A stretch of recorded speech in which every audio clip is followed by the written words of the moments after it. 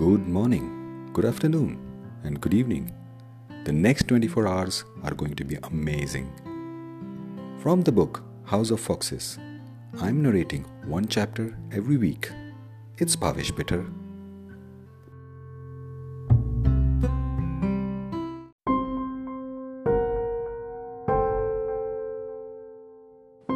Chapter 29.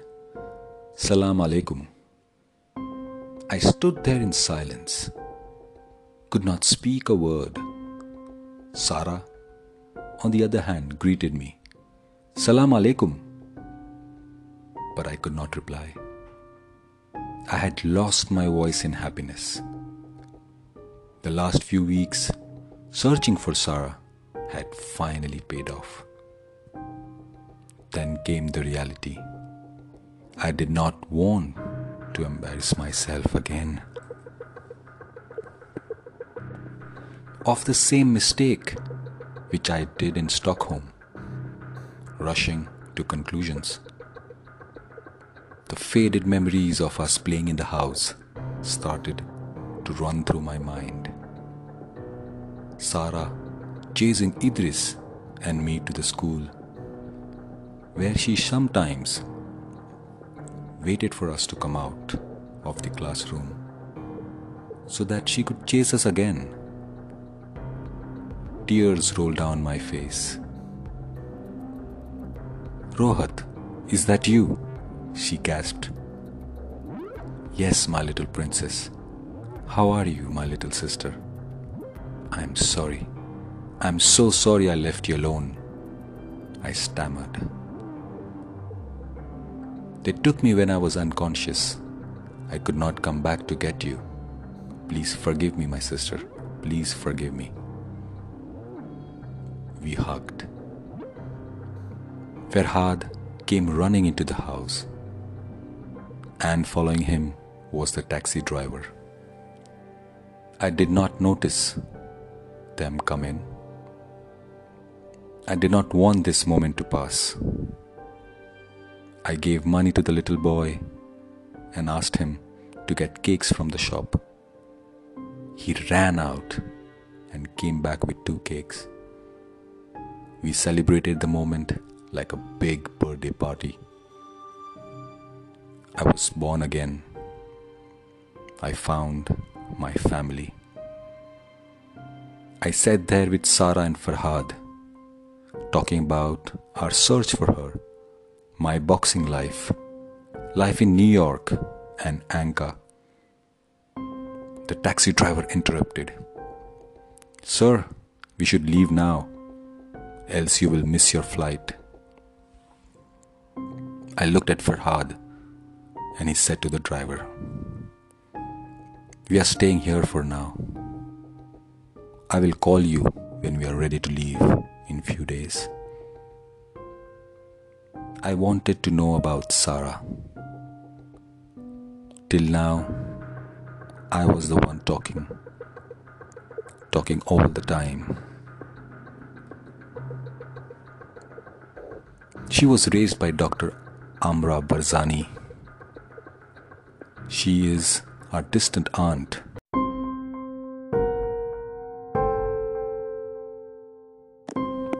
Sarah said, I was raised by Dr. Amra Barzani. She is our distant aunt.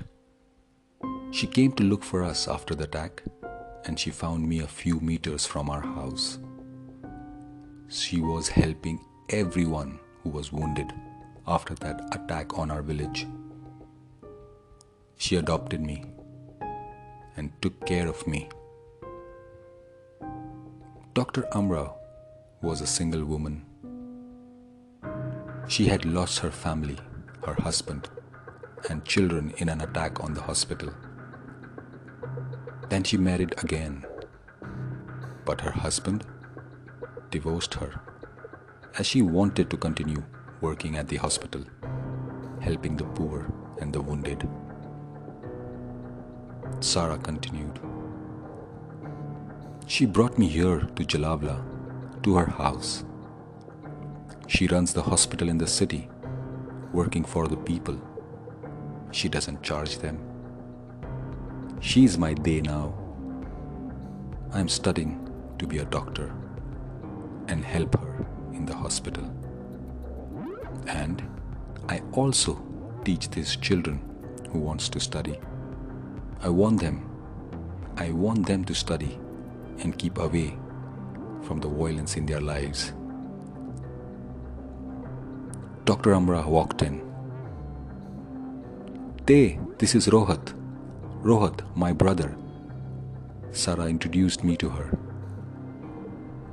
Dr. Amra was the only woman doctor, as well as an experienced midwife in that entire district.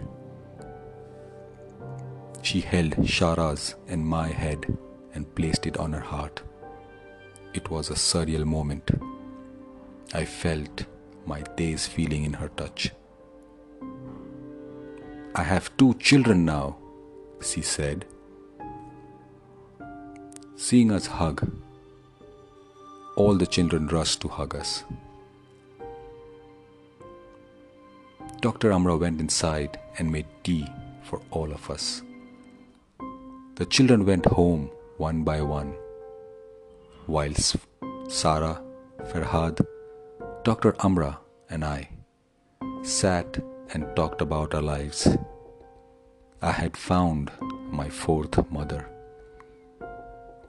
Sarah's dream was to open a school for all the girls in Iraq, to educate them and create a livable life for the woman growing up in Iraq.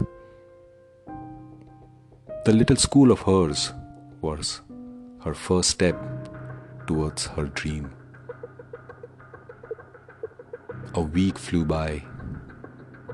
We had forgotten about our family in the USA. We belonged there. We enjoyed being there. I started teaching boxing to the children at the school, and I also introduced them to the American hip-hop music. Farhad, being an engineer, refurbished the classroom, created benches and a drawing board from the scrap material he found around the house. He loved teaching the children how to build furniture, and he showed them how to repair electrical radios and televisions. 2 weeks passed by. Time was flying. It was a bubble of happiness in the war zone, until one afternoon when a car stopped in front of our house. 2 men knocked on our door. I went to answer the door.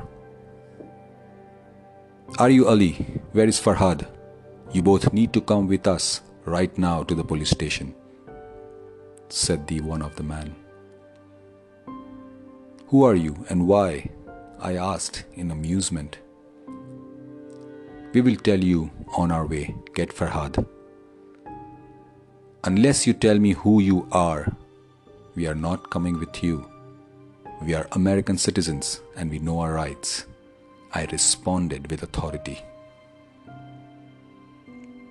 The 2 men were not amused by my response.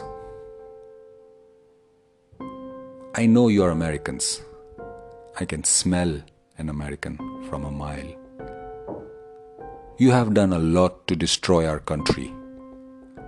Don't make me destroy your life," said one of the officers. I got agitated and tried to close the door on the face of the 2 officers. The second officer pulled his gun out and took an aim at me and said, "I don't want to waste a bullet and stain my white shirt. Americans have already spilled a lot of blood on the streets of Iraq. I will not hesitate to add your blood to it. But not today. Today, I have worn this white shirt. It's my wife's gift to me."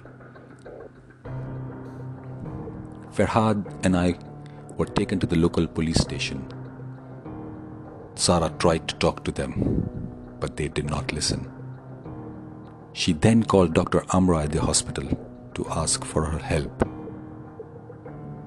Sarah followed our car on the bicycle she borrowed from one of her students. We were made to sit in the officer's cabin. The room looked run down.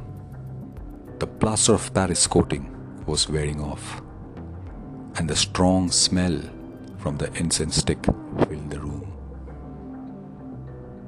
I saw a reflection of a man walking into the room. He had a big black beard and was dressed in a Hawaiian shirt. He came and sat across us. "So Farhad, what are you boys doing here in the wild?" "We came look for my sister," I replied. "You both are high-valued bait for the Taliban," he said while lighting up his cigar, and continued. "Why did not you inform the embassy about your arrival in Iraq? Where were you going?" "We have so many important things to do, and the last thing we want is to fucking trace your dead body in the desert." Farhad spoke. "We are only here to visit our village." The officer's voice changed now. "You missed your flight. You did not inform the embassy. And you're enjoying here in the desert while we were looking out for your ass in the shithole." He was angry. "And Mr. Farhad, you were arrested in 2001 after the 9/11. What are you doing here in Iraq? Whom are you working with?" His tone grew curious. This question shook us and got me to think, how did he know everything about us so effortlessly? Were we being followed all this while after the ban? Just then, Dr. Amra walked into the police station. She said, "Mr. Baker, why are my relatives taken into custody?"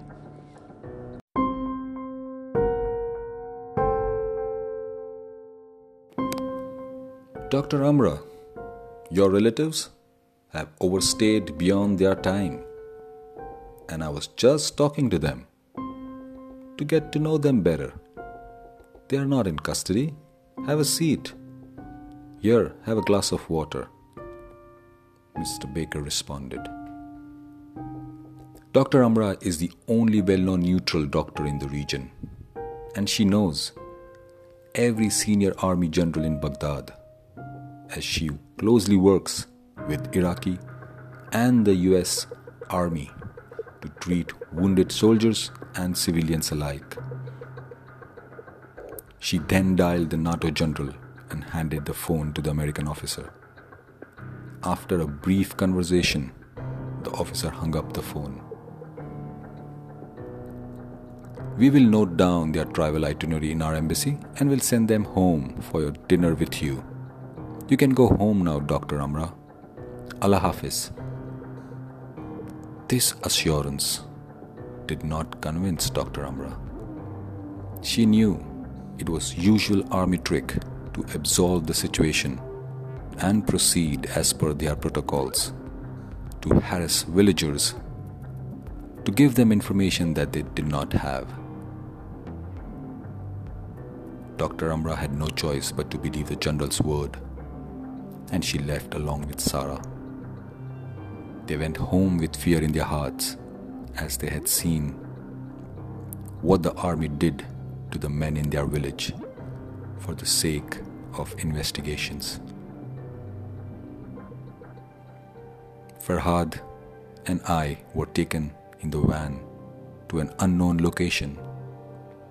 They separated us when we reached there, made us sit in different rooms. This was not the embassy for sure. It looked like an abandoned house.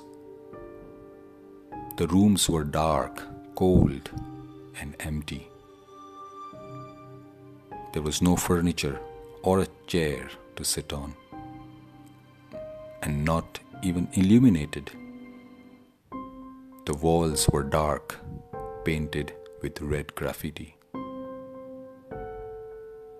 Farhad must have felt the trauma when he was arrested without charges during 9/11, sweeping homeland operation. There was only one lamp at the top corner of my room, and it looked like it was about to die. We sat there for hours without anyone coming to talk to us. I was screaming for help, to get water, and to ask where we are, but no one responded or came. I did not know what Farhad was going through. I couldn't hear any sound or noise in my room. It was close to midnight. Hunger was slowly creeping in. It was overpowering my pain, but the stress had overpowered my hunger. A young US Marine officer came into my room with a bottle of water and a chair to sit. "So, who sent you to Iraq? Who do you work for?" he asked me. "Officer, I thought we were here to complete the embassy formalities. We are USA citizens," I responded with anger. "Were you angry with us when we arrested your uncle back in 2011? Officer responded. "I have already forgiven and moved on from that episode in my life. It's been over 14 years. God gave me strength to move on," I spoke calmly. "So, why did you come here?" he asked me again. "I came in search for my sister Sarah, whom we couldn't find when we left Iraq. We came looking for answers for my family," I responded. "How did you meet Naimur al-Rahman? Was he the one who supplied drugs to you in Moscow during the boxing competition?" I asked. "Who?" "Naimur al-Rahman, Francois Hedley, the man who gave you drugs in Russia." I was confused and angry. "I don't know. Who are you talking about?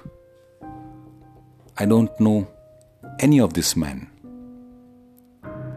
The lights died out, and so my conscious.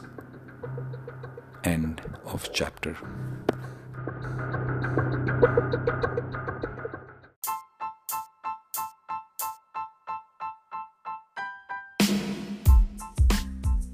Our Voices is produced by Bhavish Bitter. Music by Anchor. Please check it out on my website, houseoffoxes.com, where you can also download the ebook or buy a paperback copy. I would love to know your feedback. And if you like this episode, please share it with your friends. You don't want them to miss out on this one.